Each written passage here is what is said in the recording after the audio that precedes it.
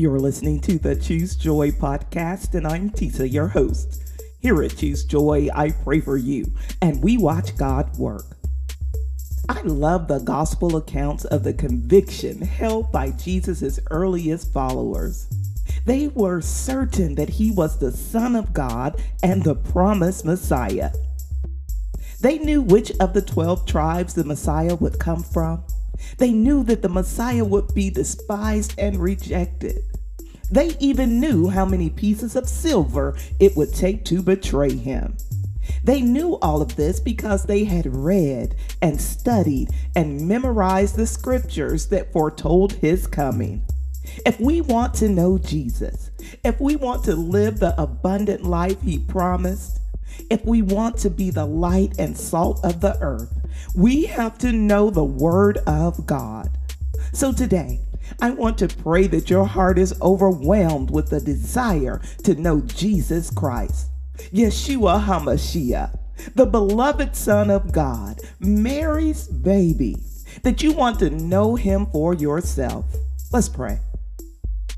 I pray that your heart longs for a deeper, more intimate relationship with Jesus. Let everyone and everything that might hinder your progress be cast away in Jesus' name. I pray that the Spirit of God will fill you with supernatural understanding and divine knowledge as you read his word. The next time you open your Bible, I pray that every word reveals itself to you in a way that you will never be the same. His word says that faith comes by hearing, and hearing by the word of God. My friend, hear his word today. Store it up in your heart. And now, Father God, you are holy and wise. We thank you, Lord, for your word. We thank you for Jesus, who was with you in the beginning. Your word was with you. We thank you that Jesus is God with us, fully man and fully divine, able to understand and repair our many faults. Our heart is heavy at the thought of dismissing your word, heavy with the lack of appreciation for the unprecedented access we take for granted. Forgive us, Lord, and restore to us the joy of our salvation. Let the preached word wake us up from our apathy.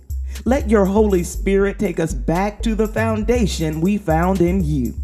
Lord, thank you for being our defense. Thank you for equipping us with the sword of your word, that we shall not be consumed by this world. It is in the name that is above all names, the mighty and matchless name of Jesus, that we pray. If you believe and agree, say amen. Amen. Thank you so much for praying with me here today at Choose Joy with Tisa. It is my goal for this and every prayer that it finds its way to the person who needs it. Help me reach that goal today by subscribing and sharing this prayer with everyone you know. Until next time, I pray that you choose joy.